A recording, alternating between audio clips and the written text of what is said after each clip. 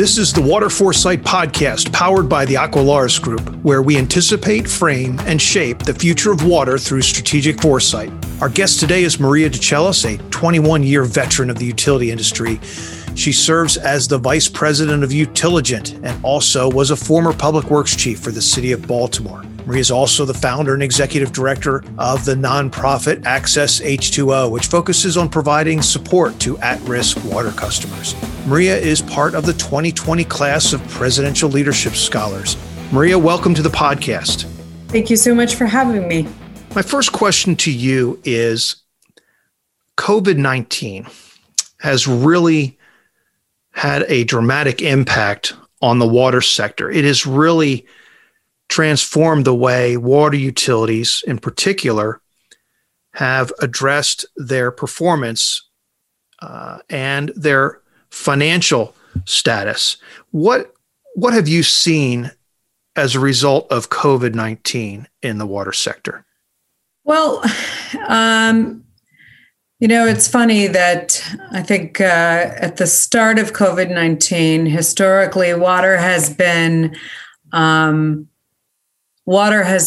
often compared to its energy cousin as always the one to respond slower to trends in the industry. So people always say, water is simpler than energy, or, water is behind energy. And I think that COVID-19 showed that water absolutely has the capacity to respond quickly. So in a positive spin, I think the water industry responded very quickly to the necessary changes that needed to take place when it came to the workforce needing to stay at home, when it came to making adjustments in operations to both the field staff, into the front office staff, into communicating with customers, commercial customers, in terms of shutting the water off, or when coming back into commercial facilities for flushing the line. So, in a positive note, I think it did go to show that water absolutely had that capacity. On a challenging note, I think we are starting to see the more concrete examples of the disparity in how water billing is treated in terms of payment and the priority in which a lot of households treat water bills. I think the very traditional collection models that water tends to follow, because a lot of it is either municipal or districts or authorities, that very traditional collection model of we are a monopoly, we send a letter, we maybe call using an IVR, do an outbound call, and we run very clear 9-to-5 structure. I think that is being shown to be less than effective when it comes to doing any type of engagement and keeping customers top of mind when it comes to doing any type of debt recovery. Interesting. One of the common articles that we saw during the pandemic were directives to water utilities to not disconnect customers for lack of payment. What is your view on that particular directive by the government, and what do you think are some of the outcomes from that, not just over the next year, but maybe long-term over the next 10 years, 20 years? Is this something that we're going to see? Will utilities be able to recover financially? A lot of different aspects to that question. Yes. So I don't think that you will find a lot of people who would disagree that shutoffs during a global pandemic that had to do with safety and health in the way that COVID-19 did, that shutoffs, the moratorium around shutoffs was a bad idea. I absolutely would agree. And I think the response to that especially right out of the offset, was absolutely a good idea. I think the method in which it was done, as we start to look at lessons learned, there's going to be a lot to discuss. And the least of which is the fact that the process of coordination between the governmental level at the either state or federal response level, and how that actually played with the, municipalities at a local level, at a city level, at a county level, there was not a lot of communication at that level. So, in fact, it was more at the state level saying, we have decided that we're going to stop shutoffs, but not a communication that was in advance, whereby there could be a lot of planning, both financial and operationally, to start the communication well in advance, to perform a lot of financial planning, to look at the impacts of what that would mean, to forecast that into the budget, or to do those things simultaneously and to ensure that the state understood the impacts of these changes as it was going on. Now, while that may not have and should not have changed the response, which is that shutoff should not have been performed during the pandemic, the planning and financial forecasting and all of that should have been done and executed and been fed back into that budget during that time period. And the absence of which has now a lot of impact in terms of cities being seeing large gaps in between what they are collecting, sometimes 50% or more of water bills being behind more than 90 days delinquent. In some cases, if these cities were to reinitiate shutoffs today, they would find, in one city's case, more than 75% of their population would be shut off that day. Wow. So that's over the short term. Do I think that over the long term, what the implications of that will be? I think we're going to find that it will take over a decade or more to actually see the long-term effects of what this long-term shutoff has created, because not every state has actually performed these long-term shutoffs. These states have not performed the long-term financial impact assessment on them. So in some cases, the state is rolling these extensions to them, almost independent entirely of the utility. So it's, every 2 or 3 months, they say, well, we're going to extend it another 90 days. But once again, that isn't being decided until 2 to 3 days before that order is extended, again, without the utility performing a financial assessment as to what that will mean. And oftentimes, these bad debt numbers or collection numbers are themselves not being updated on a yearly basis.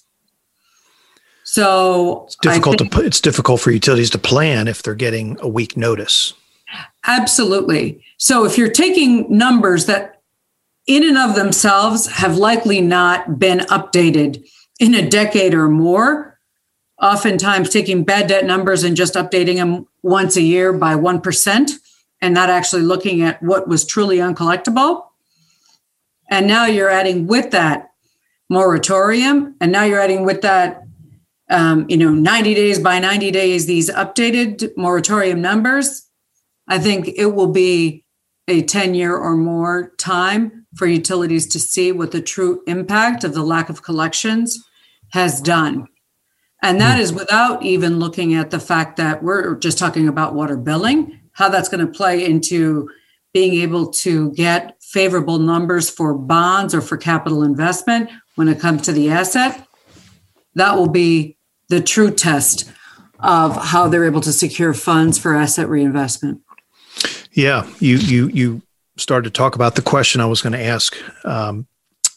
If we start with the premise that the meters are the cash registers, and if you are turning off the cash registers for many customers and money is not coming in the door, you cannot fully fund appropriate operational activities. Capital projects may stall, asset management activities may be diminished, and you can see how that may cascade into the future, I think, as you put it. Certainly, do you see being able to go to what I call the credit cards, getting debt? How will the bond market respond? How will their standards change, perhaps, when cities go to the bond market to fill the gap, fill the needs for capital projects, and their revenues may be dramatically different, coverage ratios may be different, things like that.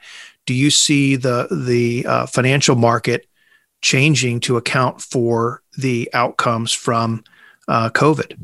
I don't know that the extremely favorable rates that the city level lending rates around capital investment have been given, that some of these large cities have been given as a matter of investment, is going to continue. And I don't think that COVID is going to be a reasonable reasonable approach to get favorable rates. I really don't. And so one of two things kind of looks likely. One is that at some point, the rates that cities will be able to gain will be equal to the rates that private industry was able to achieve, which then begs the question, if the two of those look the same, then the historically almost 60% difference in rates that was accounted for between municipality and private industry or private water companies, the reason for the difference historically has been the rates that cities were able to achieve as a result of favorable lending rates. Once that's gone, private water utility rates and city rates look about the same. So either the private ones go up or private utilities start looking more competitive in that market. One of the themes that you and I have seen over the past year or two has been the notion of affordability. What does all of this mean for the idea of affordability for those that are not living in the Beverly Hills area, if you will? How has all of these recent events around COVID impacted affordability, and what does that mean in the next 10, 20 years to those who are struggling to pay their water bills? Is it going to get easier? Is it going to get better? What are your thoughts on that? I think that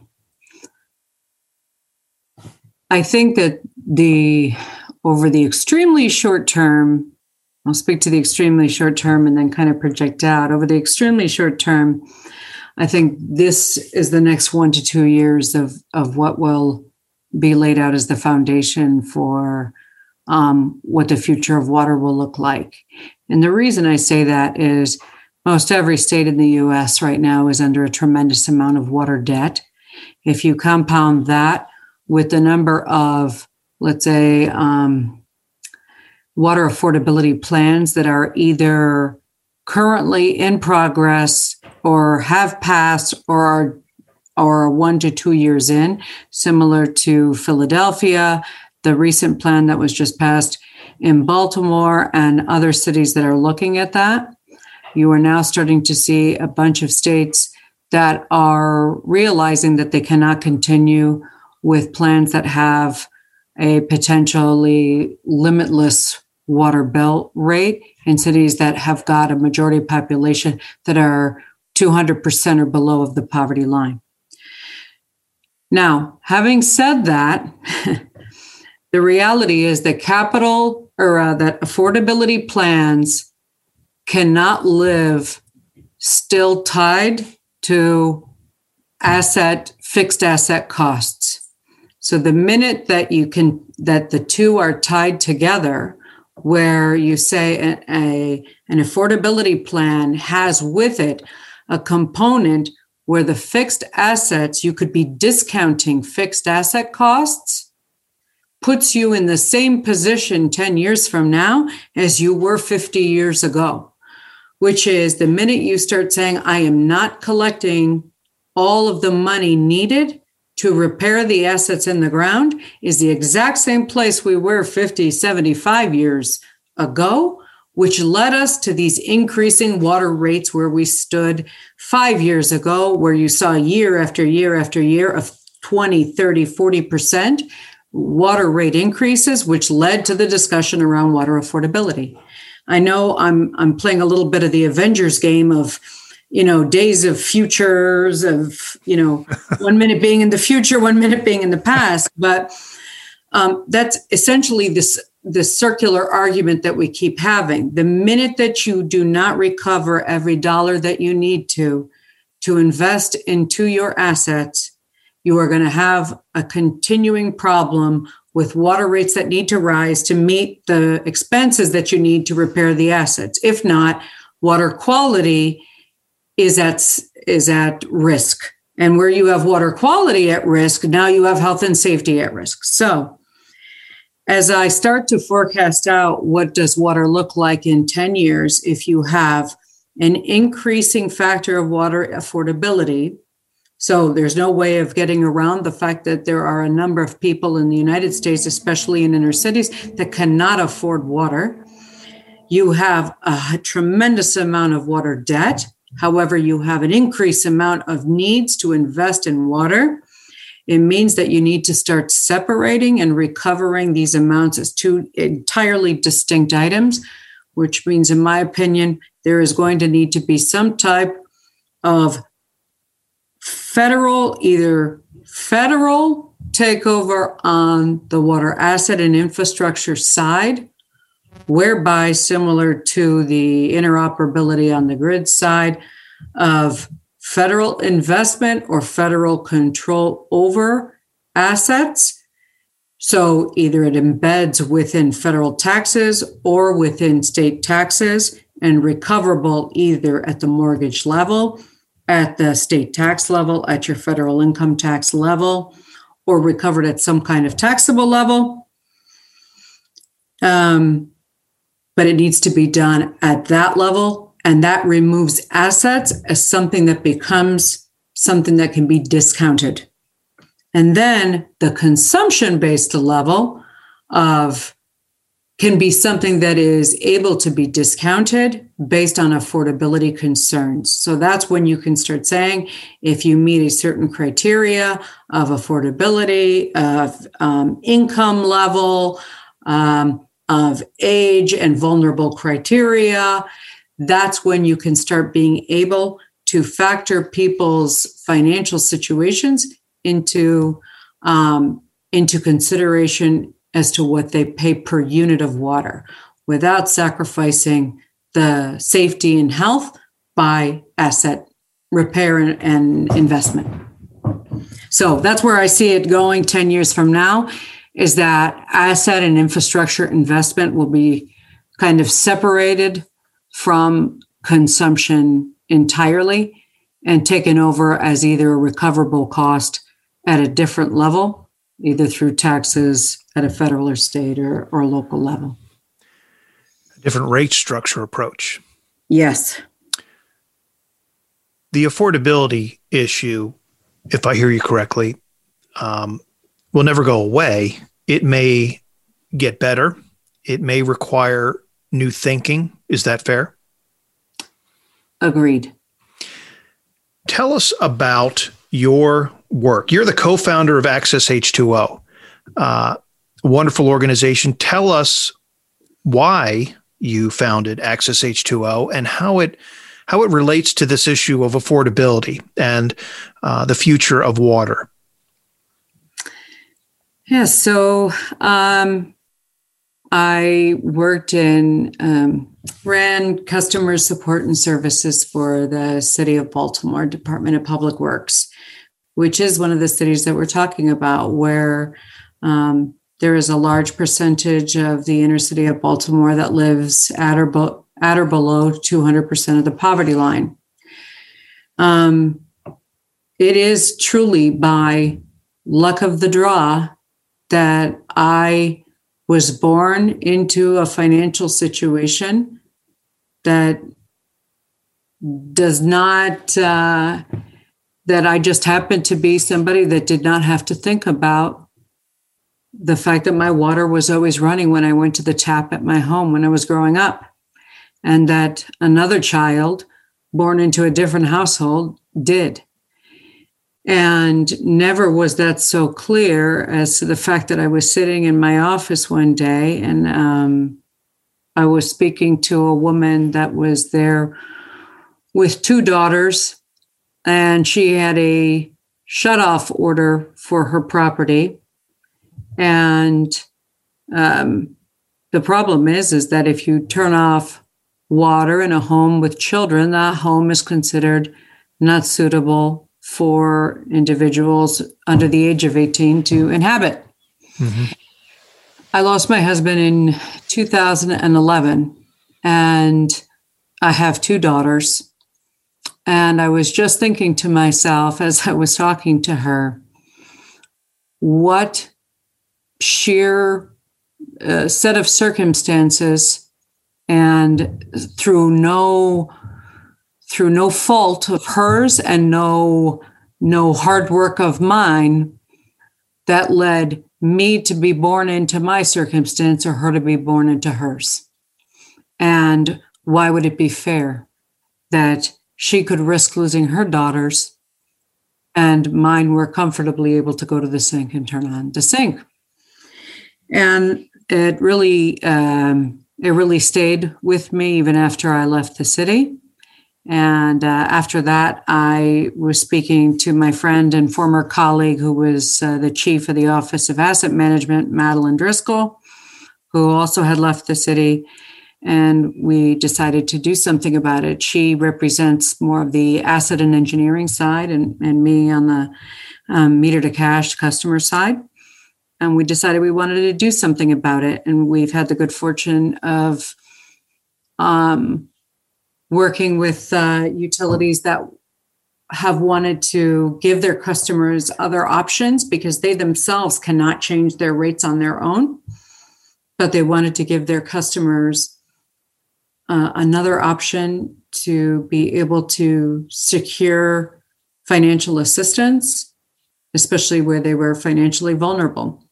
And so the one thing that we feel that we offer with Access H2O that a lot of other water charities have not to this point is the fact that we don't view the utility as the enemy, and we don't view customers as deadbeats that aren't paying their bills. Our goal is to kind of bring the two together.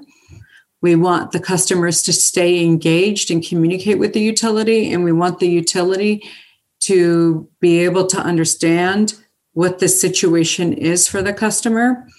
And so we work with the customer so that they're starting to pay their current bill while we set the customer up on a payment plan with the utility. And so long as the customer is paying their current bill, we actually start paying the installment payments of their past due bill. So it both promotes engagement of the current bill, so kind of gets them on a good payment habit going forward, but it also takes the weight of the past due that they may have experienced, especially now with the pandemic. It takes that weight off of their hands. So we always say we're just trying to give them a hand up and kind of help them on a path. That's tremendous. It's a story of you taking your career and living it out personally and trying to see how you can help people who may be suffering, people who may not have the resources to have access to a clean and abundant supply of water. It's not just a day job. It's a full-time job. It's a full-time commitment. So that is a wonderful organization. Maria, I want to thank you for being a guest on the Water Foresight Podcast. How can people reach you and Access H2O? Well, thank you for that, Matt. They could reach me. We are on Twitter and on Instagram with @AccessH2O. You can find me on LinkedIn at Maria DeChellis, or you can just look up my name. I think I'm the only one out there. And we also have a page on LinkedIn for Access H2O. Wonderful. Thank you for listening to the Water Foresight Podcast, powered by the Aqualaris Group. For more information, please visit us at aqualaris.com or follow us on LinkedIn and Twitter.